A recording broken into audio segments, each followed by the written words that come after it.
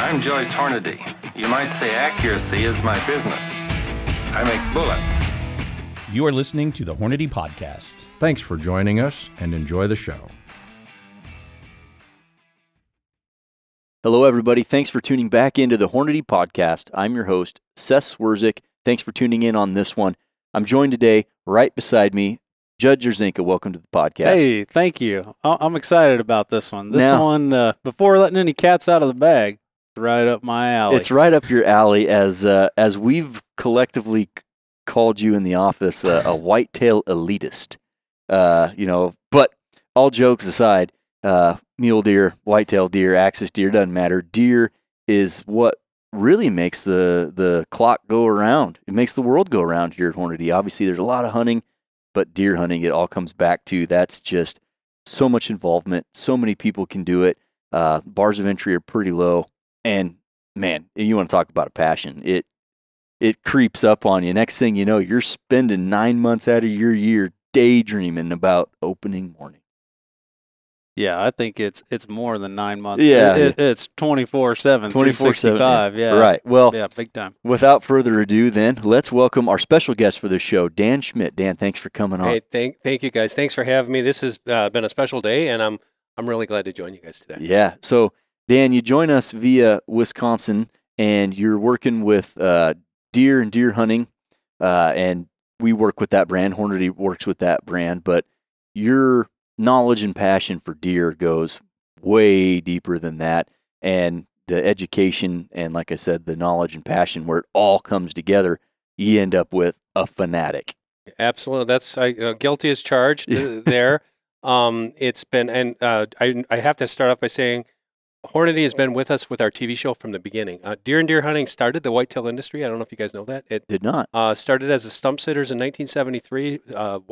Stump Sitters Whitetail Study Group. It was the first whitetail-specific organization in America, and then they just took logbooks from guys because they wanted to learn how to hunt better. Yeah. And the guys, after 3.5 years, they said, "Do we not get like a newsletter or something for giving you our $10?" And they came up with a newsletter, and it would have been the first one came out in March of 1977, and they're sitting at the founder's kitchen table, and he said, "What are we going to call this?" I said, "This was the first SEO research before SEO was even a thing."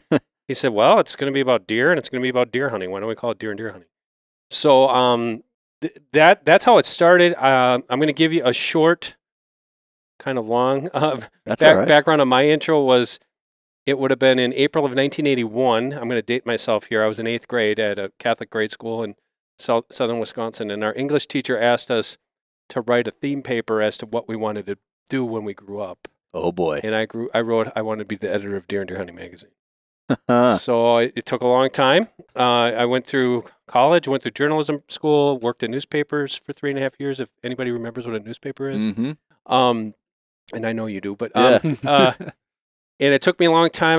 I got my foot in the door in 1994, and I've been there ever since. And I started at the ground level, worked my way up. But now we eventually, the corporation, it was corporate America in New York City that actually owned it after a while, and we were just a small piece of that portfolio.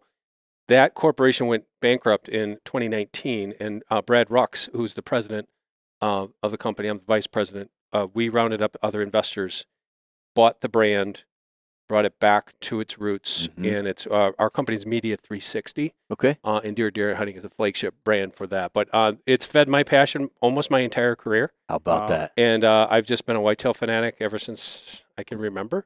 And for me, it's been, I grew up in a construction family. My dad was a carpenter, and he said, "You don't have it so bad. You just get to talk about deer hunting all day long." Yep. You know that there's other stresses involved in running a business. But in a nutshell, that's where my background came with, just being all the way deeply seated in my psyche all the way back to grade school. Yeah, that's a pretty neat story. You set your sights high and delivered. Achieved it, and now own a part of the company. It's very satisfying. What is nice about it is it was, quote unquote, just a print magazine, 100,000 plus circulation. It set the bar in media for whitetail hunting, but now we've expanded the TV show. Like I said, we're on Pursuit Channel. We've also have 3 other television shows. We've got numerous online videos, numerous online series. Mhm. Steve Bartell's Grown Big, Hunt 'em Big. I think you're familiar with those. Yeah, we Judd. were talking about those earlier. I Yeah. was a big Steve Bartella fan, and Yep. I still am. But yeah, he used to put out all kinds of content all the time, and I really enjoyed his And he does. his knowledge, Yes. but his delivery. Yeah. I don't know, it just pulled me in. I enjoyed watching. Yeah, his I've known videos. Steve for a long time. He's been a contributor for a long time. He owns part of the company. And it's basically what's nice about that. It's kind of the same thing that you guys have here at Hornady. You're all active shooters, whether Mhm. you're a hunter or whether you're a shooter. One way or the other, everybody who works for obviously our company is much smaller scaled. Sure.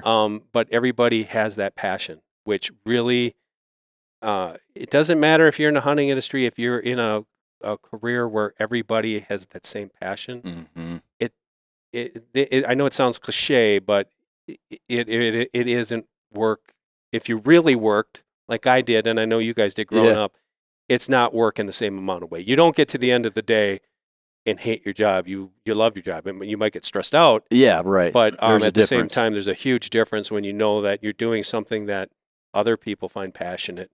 Yeah. And you can see that in their eyes. And for me, it'll be 29 years, and that doesn't go away. When I see other people who are that, it just recharges you. You're like, Yeah. they're about as excited about this as I still am. And it shines through on your product. Oh, You yeah. know, in your world, in our world, as far as our products, everybody here, for the majority, is a hunter, is a shooter, want a better product for themselves, and Yep. that passion drives them towards that, which in Yeah. translation is better product And for everybody. I think it's genuine too, and I think people can see how genuine it really is when you're designing products that aren't just a me too kind of product. We've come out with some bullets like our ELDX bullet, for example, just a phenomenal bullet, arguably the best bullet ever designed and manufactured. I mean, it does so many things so well.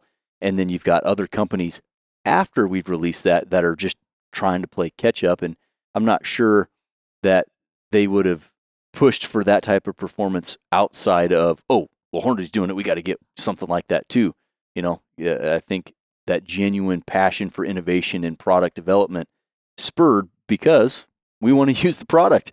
Right. We want a better product for you, but really kind of want a better product for me too. And like they say, the chaff sorts out from the wheat. Yeah. Because I've seen that in our industry. I see it with your company. You have passionate people about ammunition. I see it with like Matthews Archery. Matt McPherson started that, and their slogan, you probably remember, is "Catch us if you can," because they were not only innovators, yet people are going to follow. Mm-hmm. People are going to copy you, but you keep pushing that. You keep pushing that. That drive. You're trying to achieve excellence. Mm-hmm. And you kind of, Ted Nugent taught me that over 25 years ago. He says, ignore your haters. And if somebody tries to copy you, it's kind of a compliment. Yeah. And it does annoy you. I mean, if there are people that are trying to do that, but I think that is the tenet of a good business in general, but especially like in our industry, it's something that's, you can wear as a badge of honor. Yeah, exactly. Well, let's talk a little bit about kind of your specialty. Obviously, on the journalism side, there's that. But when you've dedicated your life to deer hunting, you've had to pick up a thing or two regarding behavior and land management and food plots and all the things that go into, a lot of us get infected with this hunting bug, and then next, you're reading magazines about how to manage your land, or what moon phase to be hunting in, and does the moon matter anymore, and how to hunt with the wind. And what have you learned over your last 30 years doing this that translates to? That's a great question. So what I did, and this I think goes from my upbringing. I was born a Christian Catholic family, and my dad and my elders, they beat it into my head, and I don't mean that to sound derogatory, but they always say, respect your elders and learn from your elders. And when I got into this industry, I didn't know hardly anything. I mean, I was a passionate deer hunter. I loved it. But there was a couple men that I'd have to tip my hat to. Two of them already passed. Leonard Lee Rue, the third from New Jersey, he was the first deer behaviorist. Okay. It wasn't really a thing. He was a photographer, incredible photographer. And most of those early issues of Deer and Deer Hunting were all his photographs. But he learned deer behavior. Well, he passed that along to Charlie Alsheimer from New York. Charlie he was a good friend of mine. He passed away in 2017. He was the preeminent deer behaviorist. He took what Lenny did and took it to another level, because what they did is they photographed deer in controlled environments, but they lived with the deer. And what they did, and the stuff that you and I take for granted, a lot of that is traced back to them. Mm-hmm. But then Deer and Deer Hunting's forte was science-based research. So what they did back in the 70s, they actually were awarded the top honor from the Wildlife Society, and that would have been, I think, about 1978 or 79. I would have to go back and look. But basically for popularizing science-based research, and it was all whitetail related. So everything we know about, buck home ranges, doe home ranges, doe fawning rates, how the environment dictates that in certain areas, how the habitat dictates, how when you manipulate things, it's God's plan. It's like, you're going to do this, well, here's a card, play that. Mm-hmm. And so basically all those things, and then the behavior and the biology, we were relying on people from the various universities. John Ozoga from, he worked for Michigan DNR, still contributes a little bit to this day. He's well retired. But what I did was I listened. And I think the biggest thing that a younger person could take away in any occupation, don't be that youthfully arrogant punk that think you know it all.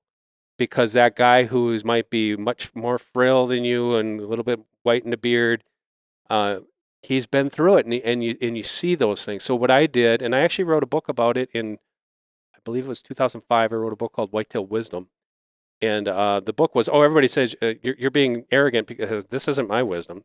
What I'm doing is I'm just regurgitating stuff guys have taught me. Yeah, you're assembling a whole bunch of different people's wisdom into one form in of one work. form. Yep. And what I always told, I used to do speaking engagements and for especially young kids and hunters. The first thing I would tell them is, if you're in school, study as much math and science as you can, because I didn't. Mm-hmm. You wouldn't have to be a journalist because today I don't know if you could make it as a journalist. Right. And the other thing is to accumulate as much of that knowledge as possible. Yeah. And how it's helped me is, and this goes back to our founder, Jack Brower, a co-founder of Deer and Deer Hunting and the Stump Sitters, is Jack said, always try to learn something new. And here's another little, I'm going to go on a little sidebar here. So when these guys came up with this idea, they were trying to sell it. So they came out with this magazine. It's a beautiful magazine. That's when magazines were super popular. Magazine still is. But they went to Fred Bear, and they were at some kind of show. I don't know if it wasn't SHOT Show. It was one of the shows. And Fred said, well, I don't think you got enough there. It's too vertical. It's too vertical of a market. You're going to run out of things to talk about. And Jack said, well, no, we're going to teach people everything. So today I say that, like, when you're out in the woods, if you want to become a better deer hunter, this is my long way of getting back to what I was trying to say. Jack said, always be questioning everything. So what I would do is, like, you live or shoot a deer, okay? And up by us, a lot of times during gun season especially, we might have a little bit of snow. Mm-hmm. And some of the things that would come to me is like, why is that liver blood like opaque maroonish colored as opposed to whatever? So then I would go, as the editor, I would go to, like, Dr. Ditchkoff at Auburn University and say, why is it? And he goes, well, they mineralize things in their liver differently than in their bloodstream. And I'm like, oh, that's interesting. Yeah. But guess what that taught me? Next time I see that color blood, you know what you got. I didn't double lung them. Yep. I didn't smoke them. That bullet probably went through the liver. Now I'm like, oh, now I got to, from these other guys who taught me, you probably should back out and wait 4 or 5, 6 hours. Yep. So for me, from the way I look at things is, I know I look at it a lot differently. A lot of other hunters might look at, I don't care about that stuff. I just want to kill a big buck. Yeah. But for me, that teaches me more about deer. And in that particular instance, does that help me become a better buck hunter? No. But then where did that deer run when I shot him? Well, he just ran through 2 bedding areas. That's going to help me next year and the year after. So then when I started, and by no means am I I don't consider myself a trophy hunter. Sure. Big or small, I shoot them all. That's my Yeah. that's my slogan. But what it has helped me is I'm very confident that I can assess a property and determine, is this a property that you could hunt a mature buck on? I mean, now today, obviously, we've got trail cameras and we've got all this awesome technology that has way shortened that curve. Yeah. But it's stuff like that that has really, I think, helped define myself as a whitetail fanatic. Is always questioning the minutia. Mm-hmm. Whether and a lot of it comes down to a lot of it's behavior related. And Charlie taught me that, because he taught me if you can read a deer's behavior, you can learn so much more about that topography than you would never learn. He always said, let the deer teach you how to hunt them. And that's what I always did, was like, rather than thinking like, well, here's a trail and I'm going to go off of here and that's got to be the bedding area. He'd say, just absorb all that other information and try to use that to your best advantage. So now, tech 30 years onto that, and very blessed to have hunted, I don't know how many states. I mean, 42 states have whitetail populations, or I should say reportable whitetail hunting populations. I've probably hunted 30 of them. Wow. So, and then when you do that, you're outside that little bubble of your 20 acres at home in the Midwest or the Northeast or whatever. And it gives you that bird's eye view of what might be going on around you. Yeah. Well, and all of this knowledge, as well as everybody else at Deer and Deer Hunting, that shows through in the content, whether it's a published magazine or on social media or post on or TV show. But how long has the TV show been TV aired? show is 18 years, David, right? 19 years, sorry. Wow. We're going on 19 Wow. years. So And Hornady was right there from the beginning. So we very much, Hornady, Matthews, we've Wildlife Research, we've had 10 point, we've had some, I'm going to miss somebody, so don't box my ears. It's been 19 years on television. wow. And we did hop around on some of those bigger networks. We landed with Pursuit quite a while ago. And that has been a perfect partnership, because the way I look at our partnership with Pursuit is it's like this. And I'm not saying engaged. I got friends everywhere, but it's a really good mesh. Awesome. And we've got a 2-hour block. It's called Saturday Night Deer Camp. We produce 4 television shows for that block. And then we do have, like I said, like you mentioned, there's all the online videos and social media stuff and stuff on our website. Well, Deer and Deer Hunting TV is somewhat unique. I mean, is there another show similar to it as far as, I watch that It's show all to aspects. learn. There is a little bit of entertainment part, but I'm watching to learn. That's stuff. and thank you. I'm glad you say that, because it helps me. It reaffirms to me that these guys are doing their job. Yeah. Because when we started the show, our slogan was the deer. I'm not the star of the show. Steve's not the star of the show. Mark Kaiser's not the star of the show. The deer are the star of the show. Yep. And I think the average hunter appreciates that. Speaking of the deer being the star of the show, so you mentioned the photography with the deer up close. Was that the video that's played during the show, the B-roll of different deer in the snow? And, there's always some really awesome shots. Now, David Gillane, he's our executive producer today, and his team, they get a lot of that. The stuff that originated was from Charlie Alsheimer. Yeah. Oh, wow. And Charlie had a 200-acre research facility. He didn't kill any of the deer. Some of those bucks that you see were 18, 19. He had them all named. There was Aaron, and there was his doe was named Carla after his wife. 18, 19-year-old deer. And he had those things, and it kind of shatters some people's perceptions, but he would have them trained like dolphins. He could shake a thing of corn, and he was old school, man. He was sitting there with a Nikon 35 millimeter camera, laying on the ground with his ball cap turned backwards. The fence is where you are, Seth, and a barbed wire fence, and he'd shake it, and then here comes the deer, boom, and it basically jumped right on top of him to come there. But what he did is he researched browse preference. So he would go out and get all sorts of different native browse species. His buddy, Paul, I hope you're watching this, Paul, because this would be awesome for you. I know this is a badge of honor. Paul was one of his best friends.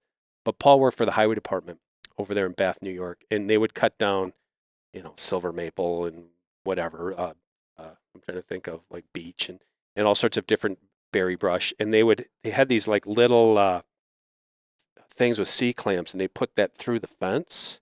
And then Charlie would study what the deer ate at what different times of the year. And he did some fascinating articles on it. That's huge. And he did that, and he did his lunar study stuff. People tried to poo-poo that.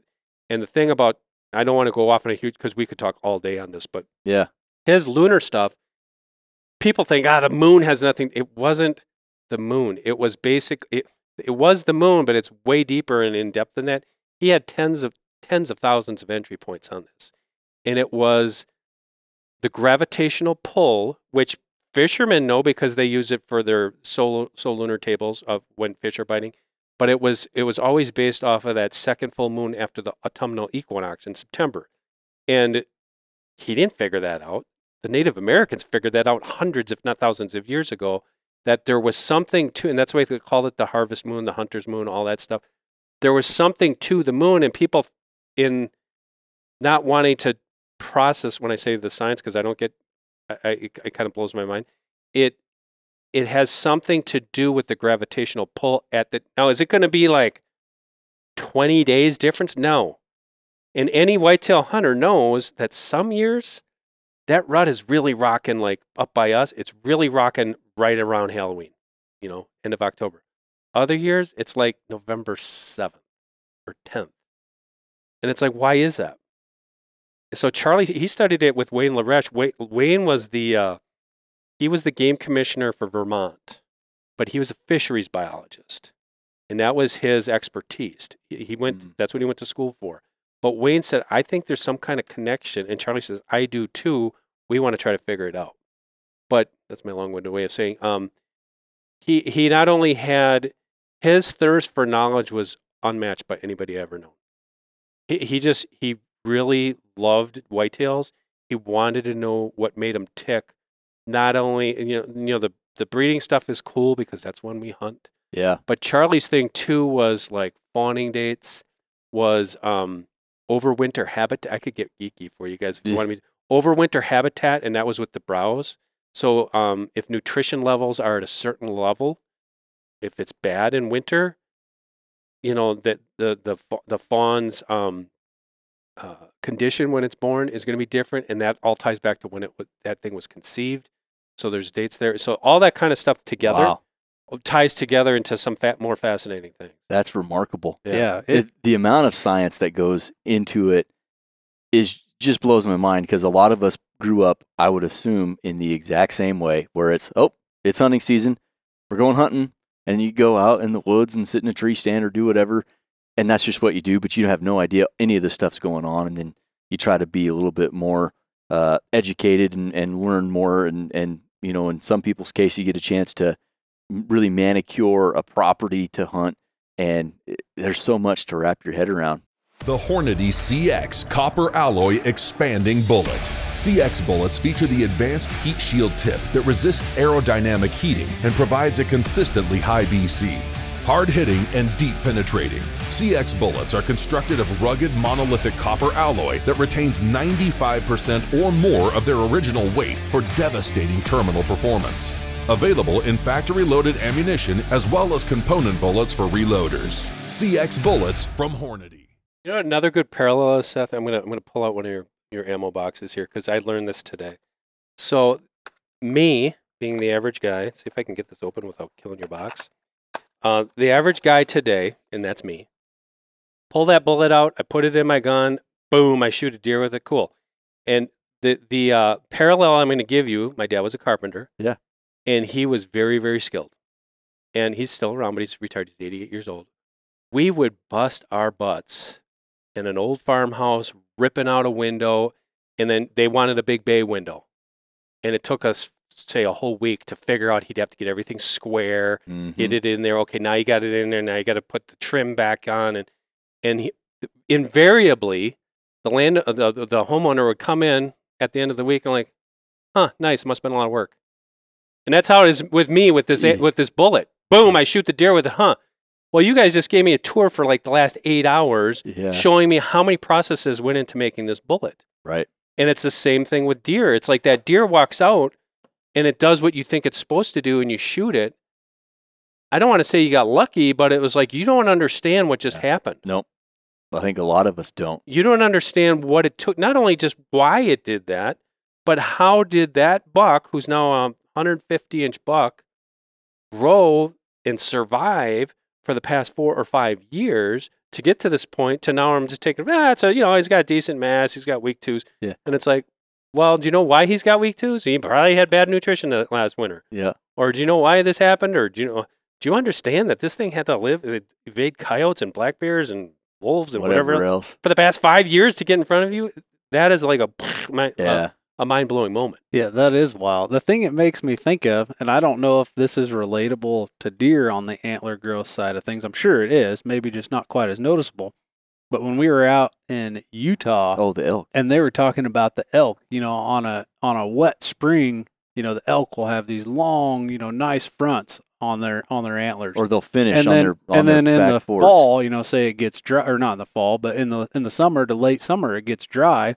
Well, the tops of their antlers, the ends are shorter because just those different times of climate that they're dealing with and what vegetation's around, water or whatnot. But the rack kind of changes throughout the year, and if it's wet the whole year long, well, they're gonna have they're gonna finish nice and have those. I didn't even know that about elk. I learned something. We don't know that either, Yeah. but that's what we were talking with the biologists out there. And that's what he was kind of saying. And then when we were there, I think it just so happened to be a late summer or a wet summer, and it was getting later in the summer. So they were all excited. happy. Yeah, they're going to finish great. They're going to be some big elk. That's fascinating. Yeah. The other thing we do a little series online. They call it "Give Me One Random Whitetail Fact of the Day," and these guys like ambush me in my office when I'm not expecting.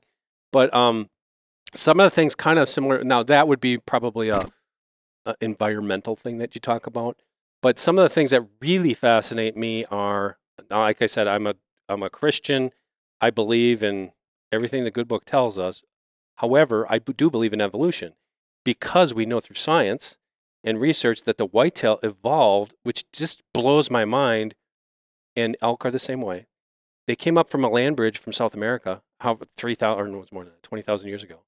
And when you see all these, there's like 19 or no, there's not. There's 32 different subspecies of whitetails. Wow. So from Canada all the way down to the little Florida Keys and stuff.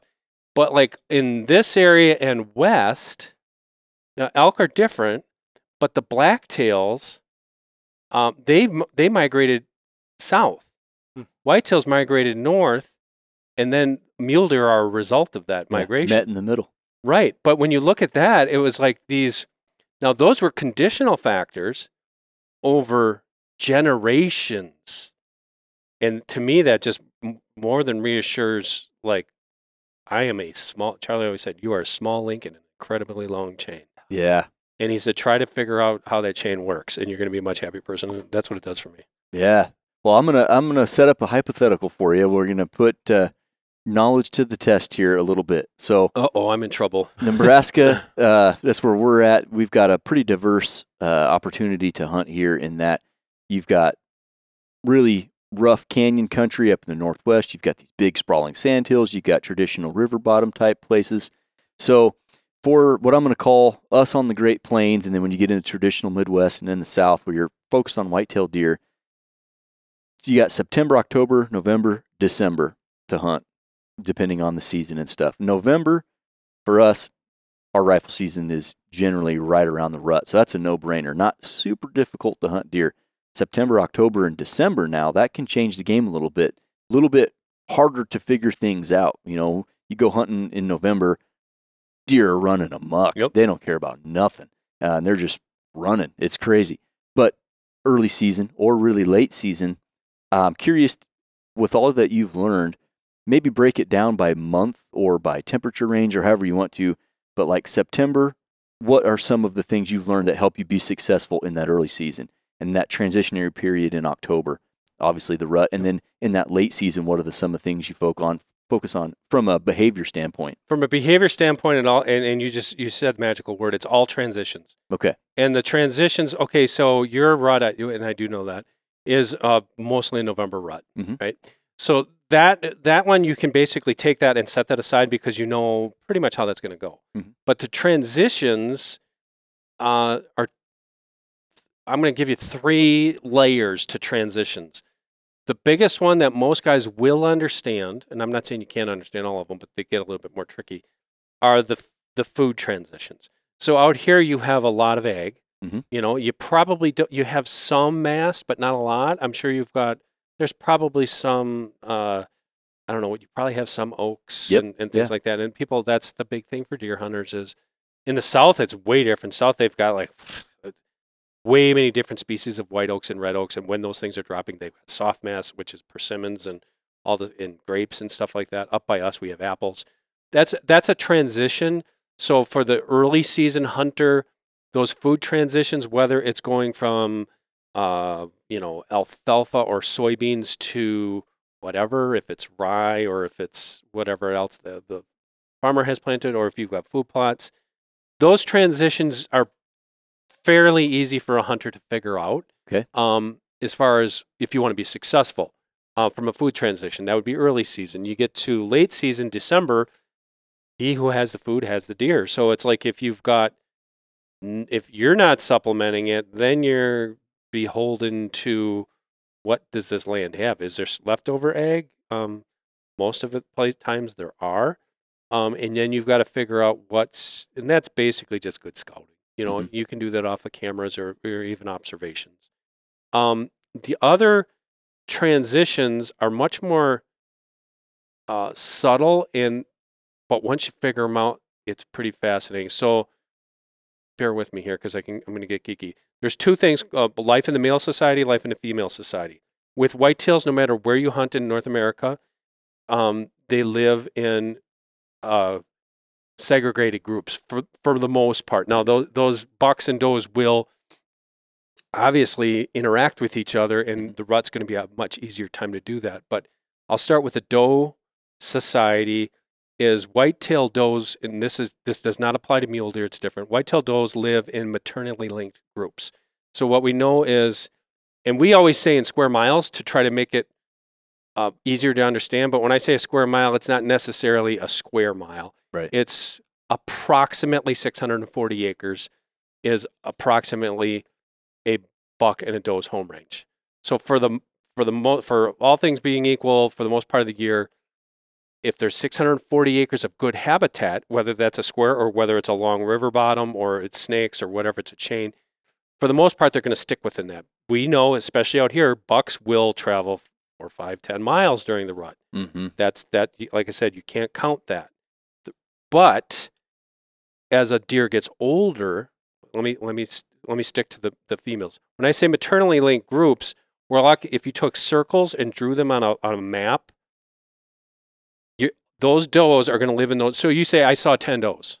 Well, those 10 does are, for all intents and purposes, related. Mm-hmm. And across that habitat, you're going to have aunts and nieces and great aunts and great grandmas of does living together. But how they segregate themselves is no different than people living in a big city. So the oldest mature does that are the best mothers get the high rent spots. They get the good spots. The lower age class deer, especially when we fracture those systems by heavy doe harvests. So if you have yearling, which is 18-month-old does and younger 2.5-year-old does, they're going to get the low rent areas. So they're going to get the really marginal habitat. So if you're looking at in September, for example, and you're seeing a lot of yearling does, that should be indicating to you that this is a low rent area of the habitat for some reason. Okay. And that's how these deer are going to, that's how that transition goes for the food sources. Now, I'm not saying that's not 100% because they move. Now let's switch. I could talk for days on it. To the buck segment, a little bit different. So the doe, as she gets older, that home range shrinks to, let's just say approximately, depends upon where you live. If you're far west, not quite applicable. Here, depends on your habitat. Midwest, Northeast, East, Southeast, 100% applicable.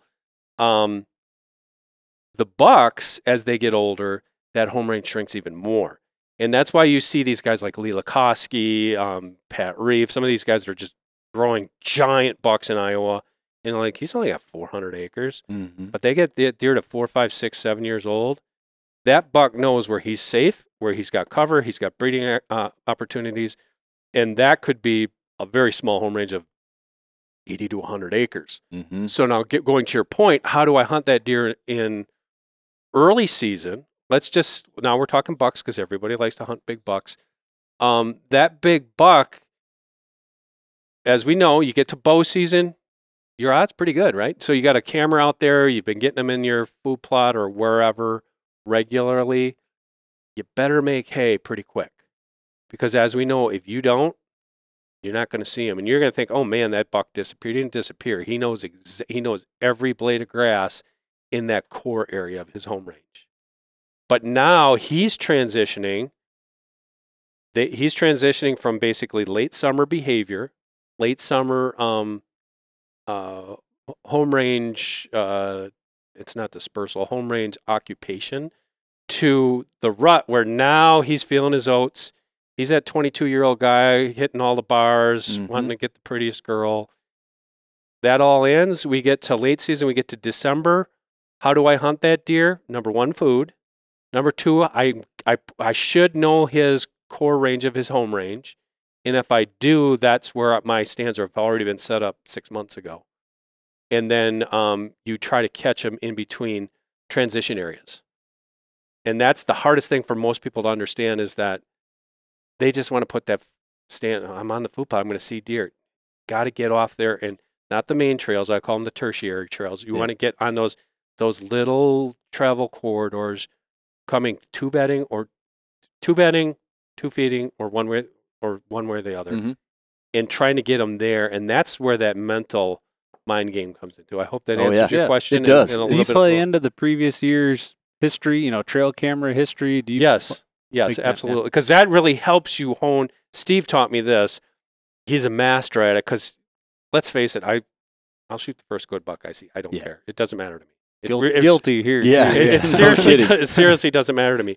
But Steve uses that intel like, okay, now I'm really honing in what I think is the core of his preferred home range during fall. And that's where that comes into play. Yeah. And that's the things where you should be taking notes. And guys are really good. And there's guys out there, like I said, they want it way more than I do. They get really geeked, and that's awesome. That's what makes it so fun. But to me, it gets to be, been doing it for so long. It's like, yeah, I find it cool, but I still want to just enjoy the hunt. Absolutely. But to answer your question, yes. I mean, that's where that last year's intel is going to help you, and especially if you're one of these people who's blessed to be able to hunt a property like that you can actually track a buck. Yeah. The next year's should be even better. And guess what? Deer are a lot like turkeys. There's a definite pecking order. So I don't know if you guys ever, you one of you raised on a farm with chickens? Oh, yeah. Yeah. You kill a rooster, you kill a wild turkey, there's another one to come in and take their place. And it's the same thing with deer. So you figured out that buck, and it's like, oh man, my neighbor killed him. Crap, I've been trailing this thing for 4 years or 3 years. But it's like, no, you just figured out what he was doing. But now there's going to be another one that's going to take his place, and I can almost guarantee you those habits are going to be very, very similar. Interesting. Very, very similar. This has me thinking about something that I heard on another podcast that I listened to, and I'm by no means anywhere near this level, but it was a land manager who's got a piece of property that he's managed for 30 years, and he's got it dialed in to the point where, he's got the genetics on his farm that he wants to try to keep any new young button buck, he wants to keep it there because it potentially has genetics of, what he's trying to chase, big antlers. And he talked about how does, will potentially, they run their bucks off, their fawns, their buck fawns. He thought that maybe, they run those bucks off. So it kind of breeding wise, through nature, it pushes that buck out to a different area. So he had 2 does, I think, this last fall, or maybe this last fall he had 2 does that had twin buck fawns, and he was targeting those does to keep those bucks on his farm. Is there something like that? Well, I was just curious on your take. I heard that, and I've never thought about that before. I could spend the rest of the week talking about this. Okay, so let me first say his approach isn't 1,000% wrong. There are studies that show an orphan buck fawn will stick closer to his home range for a year and a half. Well, a year and a half, he's like this. After that, he's gone.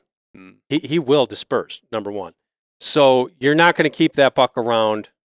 The odds of you keeping around until he's 4 or 5 years old are very, very small. The other thing about that is, gosh, how do I tackle this? In a lot of the scientific studies, the genetics up to 60% or more is related to the doe. I've heard that. So the buck genetics is not really a thing. Yeah. It's not like, well, it's not like, it's the same with cows, and you guys are in beef country. That's a lineage that it's every bit as much as the female is the male. Also, depending upon where you live, and this comes down to age structure and sexual dimorphism, which is how many females versus males on the landscape. A preponderance, or I shouldn't say a preponderance, a percentage, which could be up to 25 or 30% of newborn buck fawns were sired by buck fawns. So, or yearling bucks. So you have, people think, the common thinking was, I want this big, mature 4 or 5 year old buck doing all the breeding. Well, he's got the same genetics as that little 6-month-old buck fawn. Sorry to tell you, but he does. And it's not the same. Like mule deer are more of a harem animal. Whitetails, that mature buck, I don't know, you see a breeding party, we call it. There's a buck chasing this doe and you're running her ragged during the rut. He breeds her. He gets his eye off her for 5 minutes and chases another buck out of there. Yearling buck comes in, breeds her. There is a high preponderance of multiple paternity in whitetails. So when you have a whitetail that has twins, there's a high percentage that those twins have 2 different fathers.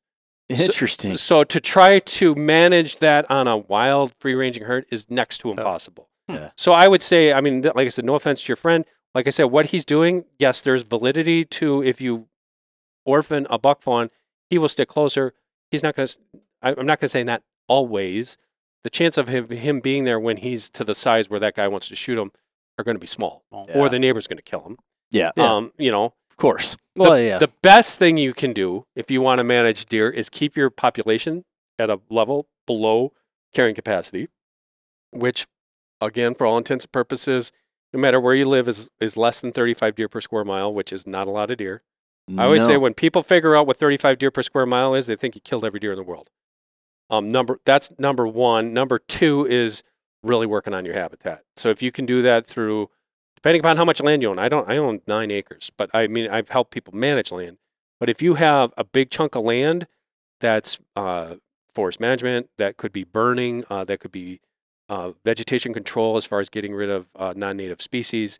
It could be planting food plots. But when you're planting food plots, if you want to do it from a habitat perspective, it's not measured in half acres and quarter acres. It's measured in, because a quarter acre food plot is a Snickers bar for a deer herd. It's you need, and if you don't have that, fine. But there could be other ways of doing it. If you've got farm crops and you could leave 20 acres of standing corn or soybeans, that's going to actually help the deer. I was going to say it. My brother-in-law had brought this up. This is years ago, but some of the best things that he thought you could do for land or food plots was to let ryegrass get to 5 foot tall and never cut it down. Yeah. And just give them a place to live once the crops come out. That's actually not a bad idea. Yeah. It's actually not a bad idea at all. That's interesting. I've learned so much in the time that we've been talking. I do want to transition, though, because we could go on. Obviously, absolutely, your depth of knowledge on this is incredible, and we have to have you back on the podcast for sure. Absolutely. When we get closer to whitetail season, we could do a whitetail month or something based on this, because I know Judd's chomping at the bit. Judd's got a little section that he gets to hunt and has spent a lot of time and effort in that place, and I know he takes it very serious. But I want to transition to rifle hunting, because that's, shotgun, muzzleloader, rifle. But rifles a lion's share of what we see of whitetail hunters, certainly here and to the east of us. So from your viewpoint, we talked about it before we started recording. You've got a rifle in your hands. You've got a deer. What are you thinking as far as shot placement goes? And maybe before you get there, what are you looking for a cartridge selection? Because it's not that hard to kill an animal of that size with the appropriate bullet and cartridge combination. But what's your opinion on that? Sure. No, it's a good question and a loaded question for me. Number one, to address on the thing, I'm a big bow hunter. Yeah. And I know a lot of people in the industry, that's all they care about is bow hunting or crossbow hunting. Gun hunting is the big hammer for whitetails in America. And without gun hunters and gun hunting opportunities, we would not get to do this. So if you are, well, anybody listening to this podcast is, I'm sure, a gun hunter. But Yep. I think people should not be divisive in the fact that you hunt with a bow, you shouldn't be able to hunt with a cross. We're all in this together. Embrace it and embrace anything your state comes down with. If they're coming down with extra muzzleloader seasons or a straight wall cartridge season or whatever. Crossbow during archery. I support it all. Yeah. I support it all. And my theory on that is if I was king, which I never want to be, but if I was king of the whitetail world in America, I would make all states implement, this is deer season. Okay, you tell me what the parameters are. September 1st to December 31st? No, we don't want that. October 1st to January 1st, whatever it happens to be, that's your season. Here are your tags. Knock yourself out. Do whatever you want. That's what I would say. I wouldn't care when you went bow hunting or gun hunting. That's what I would do. So Well, to jump in there on a quick tangent, you're talking about some of the divisiveness as far as gun hunting goes. I think one thing that's often overlooked is as members of society in these civilized areas, we have an obligation to keep deer numbers at a certain level, because if we don't, they'll do it themselves, and it's not usually pretty. And it's not going to be pretty. The deer have to die. Mm-hmm. Ted Nugent, that's Ted's quote. I'm going to give him. The deer have to die. Right. But to answer your question, whitetails out there, I'm gun hunting. What do I want to do for shot placement? For me, it all depends on my situation. So if I'm at home, I'm hunting 9 acres at home or 20 acres at home. Back home, if you have 40 acres, you're a big landowner. If you have 100 acres, you're a really big landowner. And there's a lot of other landowners. So when I talk about that magical square mile for deer population, that square mile could literally have 300 or 400 landowners. Jeez. So what I'm doing as a gun hunter in that situation is I'm aiming for the brachial plexus. I'm aiming for the center of the shoulder blade, because unless I know my neighbors and they say, yeah, if you shoot a deer, you don't even have to ask. Go get it. Most places of Wisconsin or Michigan or Pennsylvania or New York or Georgia or Alabama, the big populated deer hunting states, Mm-hmm. You know how people are. They're very protective. So Sure. you can't trail. So one thing I know through deer anatomy, if I can center punch that, we call it the high shoulder shot, Yep. I'm anchoring that deer right there. Am I blowing out shoulders and losing maybe 6 to 8 pounds of meat, even if I blow out both shoulders? So be it. I'll shoot another deer. Yeah. That's my shot placement of choice. If I'm hunting and I don't have to worry about that, I'm aiming just like what I would for a bow. Right behind the shoulder. Right behind the shoulder, right through both lungs, preferably through the ribs. I'm not blowing a lot out of there. For bullet choice, I've used your guys' stuff, obviously, for the TV show for 19 years. I've used some of the copper loads. I've used these things. The bullets got to have that, and I know you guys do it, and you guys can refresh my memory on the technology, but that bullet that's got the basically the delayed expansion, it's staying intact, the weight retention is there. Yep. Because when I drive that into one of those shoulders, if that thing blows apart, oofta. Yeah. I mean, I've got whether I'm doing it or my buddy who's a retired butcher is doing it. Now we're picking stuff out of the meat, and I don't want to grind it because I'm going to wreck my grinders, things like that. But just from a humane perspective, I want a bullet that's going to, number one, be accurate. Yeah. And I do that with since you guys came up with these polymer tip bullets. Yeah, the SST, the ELDX, the CX, for example. No, I've shot them. Those I shot particularly out of my 20 gauge slug gun. Mm-hmm. And I actually had a 12 gauge too. I had a 12. I switched to a 20. And my muzzle loaders. Those were game changers for me. Yeah. And most of those shots with slug guns and muzzleloaders were through the ribs, boiler room shots. But what I liked about that was, and I'm not naming any other ammunition companies, but I've shot some of the smaller caliber ones. Sure. And I didn't have blood trails. They were horrible. And that's a pit in your stomach when you shoot a deer with a gun, especially a slug gun. And I'm on my hands and knees looking for blood. Not a good sign. Nope. For a rifle, I'm not. I grew up in the upper Midwest, so I'm not. I've made some longer shots, but for me, it's all about that bullet design. And for most of my rifle hunting, has been anchoring that deer on the spot. Yep, and, right through the shoulder. And like I said, I think we were talking off air about this, but the biggest thing for any deer hunter to get, if you're not really maybe experienced with it, archery equipment, and I include all archery, recurves, compound bows, crossbows, that kills via hemorrhaging. That's like, I'm actually on blood thinner, so if I cut myself shaving, I bleed like a stuck pig. It just bleed. That's what you want in archery equipment. Right. That's going to cut immediately. That deer is going to bleed out quickly, and it's going to fall within, well, we already know that. So a deer's got to lose, here's another geeky thing for you. A deer's got to lose about 30% of its blood volume before it collapses from archery wound. And that's like about 3 of these. Okay. But they said, well, I didn't find that much blood on the ground. Well, it's internal. Right. So it's bleeding like crazy. With a bullet, as you guys know, it's completely different. A bullet kills via shock in hemorrhaging, but the shock is, whoosh, you hit that in, and I think you see it with your ballistic gel. Yeah. So when you shoot, I keep talking about that shoulder blade shot. When you shoot in there, my goodness, it's trauma. Yeah, it is. Like I said, you're peeling off a whole shoulder. You might be throwing it away. You shoot them through the lungs. It's going to have that big temporary wound cavity. Yep, and you will be losing that meat. But that's what I want to happen because I know that he's down. Whether he falls, like if I center punch that brachial plexus, that big nerve bundle that's all coming in right in here, it's going to happen to you too. If I did it to you, you're going to fall. Any animal's like that. It's like that central. I call it the boiler. It's like you turned off your furnace and now, boom, he's down. If I don't and I come close to it, that wound channel is still big enough that's going to disrupt it. And we see that from spine shots. Yeah. Like if you hit a spine shot, you might not actually be severing that spinal cord, which is only that big.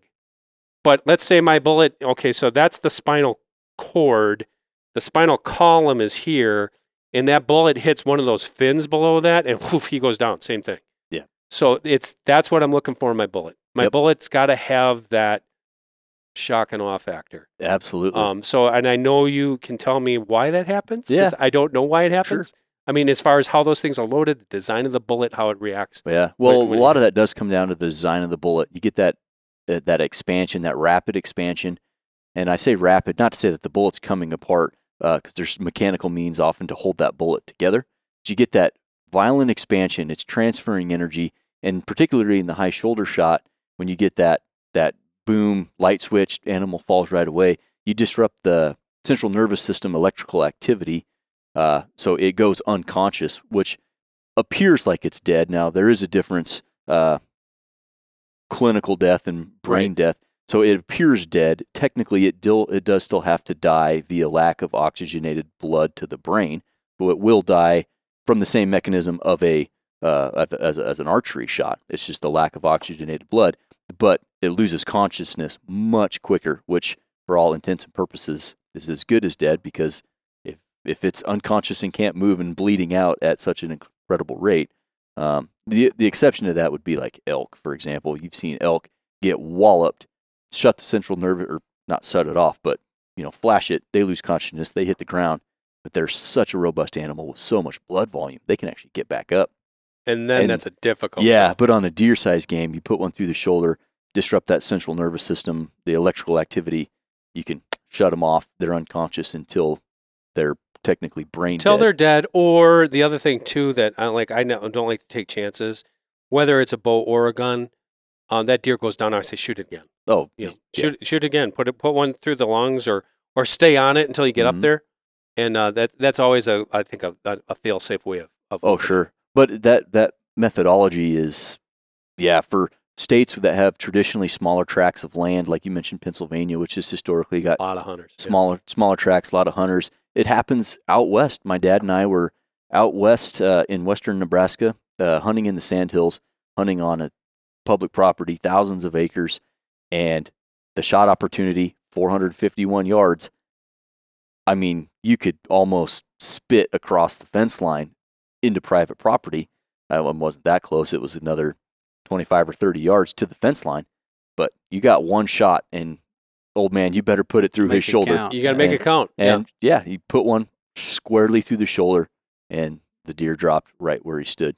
And I know it's controversial with some people. Some people get all over me on that. Sure. They're like, well, that's not responsible. I'm like, you have to make that decision in the heat of the moment. I can't, and of course, I can't sit here from a table and say your situation should dictate this, but that's something that you think about. Yeah. And I think as a hunter, if you go in there with that in the back of your mind, you're going to be able to make a much more ethical decision. I think so. Well, and there's a lot that goes into it, the ethics, and then, I'd rather, like you mentioned, I'd rather feed 6 pounds of bloodshot meat to my dog than have him jump that fence into thousands of acres of private property where the landowner lives in 3 states away, and I have no idea how we're going to figure this out. Rather, I don't know how it works here, but where I'm from in Wisconsin, Minnesota's different. You can't trespass and you cannot claim ignorance. You have to know where the lines are. Oh yeah. You can't say, "Oh well, I thought nope, wrong story," and it used to be a felony. It's not anymore. It used to be felony. Wow. For trespassing. It's not anymore, but still, I'm not taking that chance. Yeah. I'm not 100%. taking that chance because you know how people spend money for land these days. I won't want it. I won't want people traipsing all over my land. Not interested in that. So that is I know it's a controversial thing, but also it's but if all things are perfect, yeah, heck yeah, right behind Right through the lungs, make it perfect. right through the lungs. And I think we could take a pencil and probably kill him. No, but I mean it's like the physics is going to be much cleaner that way. Sure. Yep. Out here, you may only get one chance. So never compromise. At any distance. Match accurate ELDX bullets, highest BCs, flat trajectories, and unparalleled terminal performance at all practical ranges.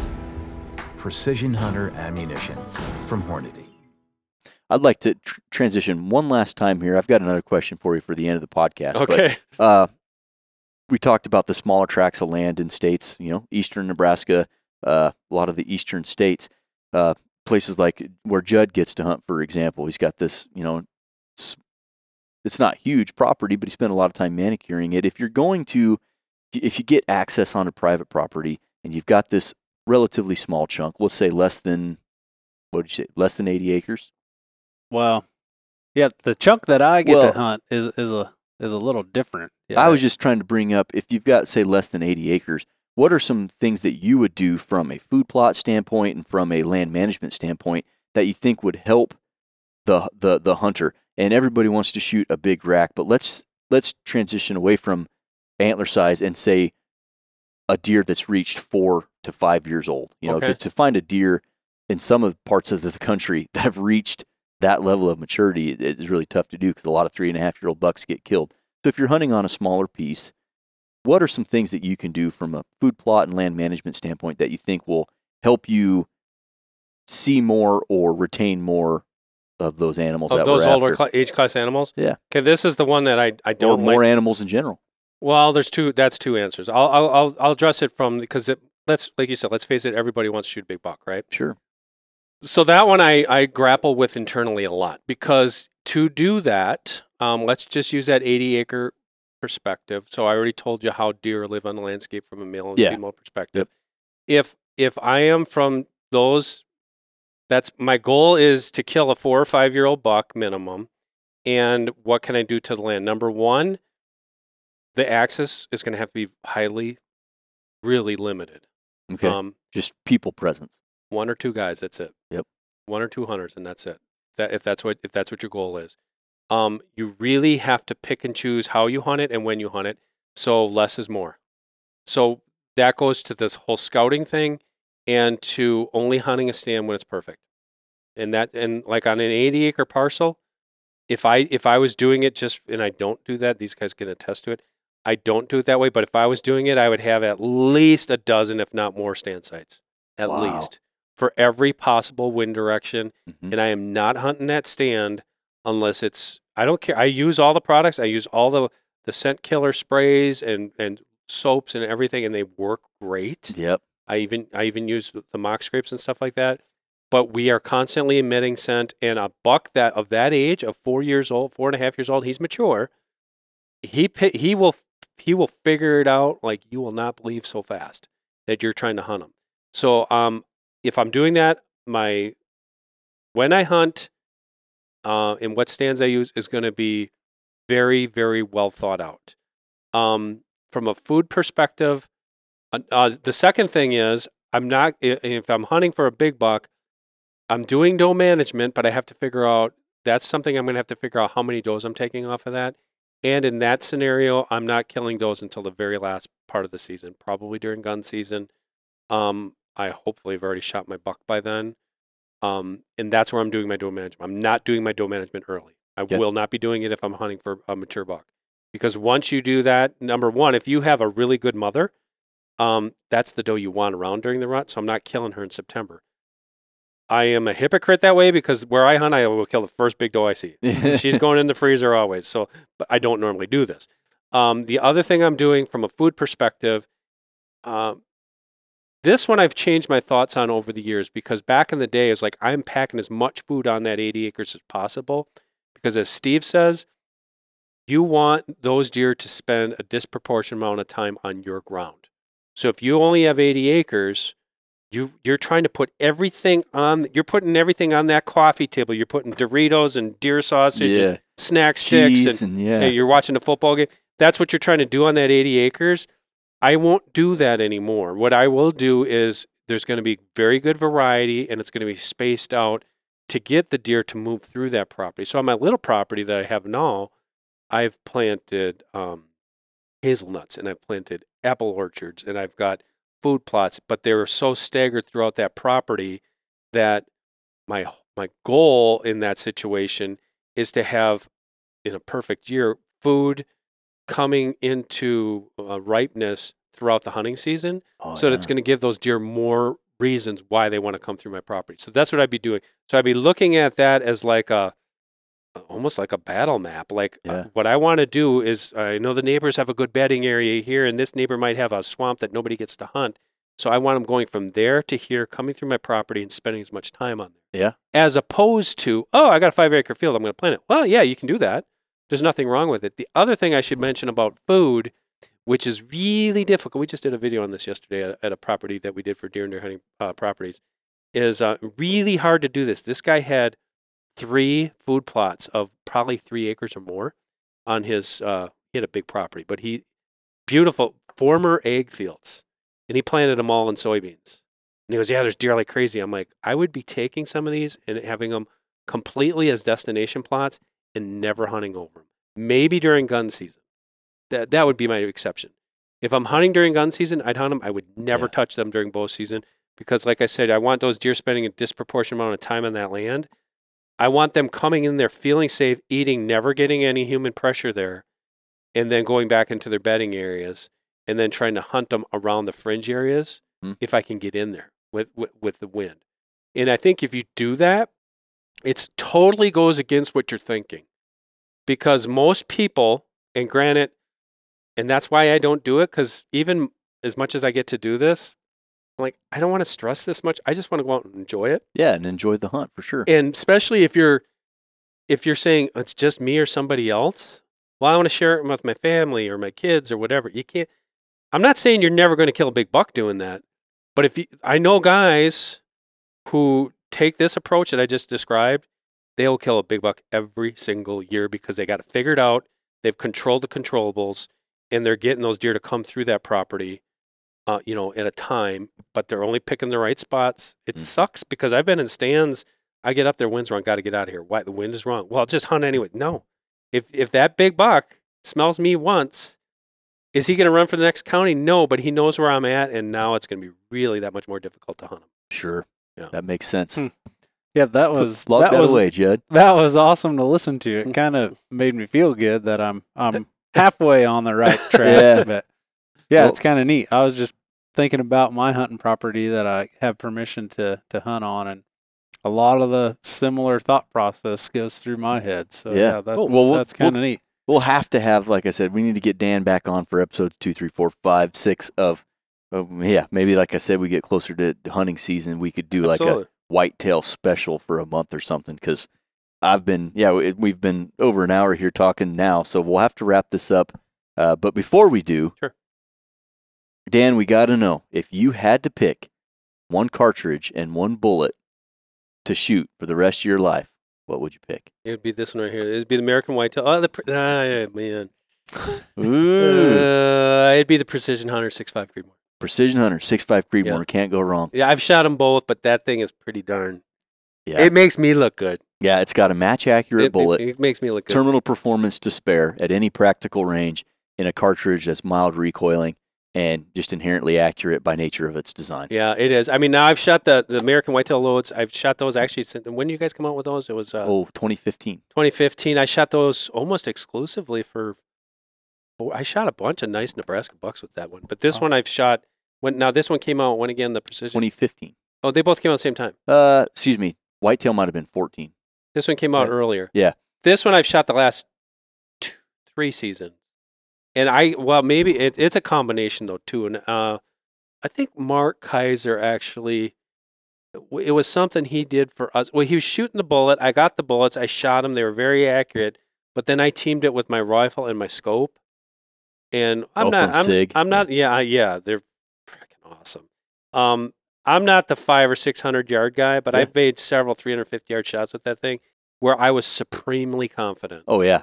And I'm not that way. Confidence kills. But I got that thing, exactly. I got that thing, I got that gun locked down. I'm like, I can totally take that deer. Yep. And boom, when you do that, it's just like an arrow. It's like, no, I'm not changing. Yep. So yeah, I'd have to pick the Precision Hunter. Awesome. All right, log that one down. 6.5 Creedmoor Precision Hunter. A great choice, Dan. I got to commend you on that one. You can't go wrong with that combination. So, Judd, any last questions for Dan while we got him here? No, I don't think so. I just appreciated being the sponge here and taking it all in. That's what I feel like. Yeah, Dan, can't thank you enough for coming on our podcast. And so for all the listeners out there that want to get engaged, you got Deer and Deer Hunting TV. You've got the Deer Talk Now podcast available wherever podcasts are found. In social media, Deer and Deer Hunting. Social media, go to Pursuit Channel. Starting right here at the end of June, third quarter starts. David. Saturday Night Deer Camp on Pursuit, 2-hour block, anchored by the Deer and Deer Hunting TV show. Okay. Also, we have Modern Hunter. We've got 4 TV shows, and then also on YouTube, it's YouTube.com/DDH Online. Okay. And you can watch Steve Bartel's Grown Big, Hunt 'em Big. We've got all sorts of. We've got like 25 or 3,000 videos up there that people can watch. Excellent. Great resources all around. So people out there listening, jump onto that. Dan, Judd, thanks for the conversation. Thanks for having me. Guys, hopefully you enjoyed this educational podcast. I know I certainly did. Judd was the sponge here as well. Great resource. Can't thank Dan enough for coming on and for sharing his knowledge. I promise you guys we'll get him back on the show. If you would, like, comment, subscribe, please drop a comment. If you have questions for Dan, questions for us, hit us up at podcast@hornady.com, and we'll catch you on the next one.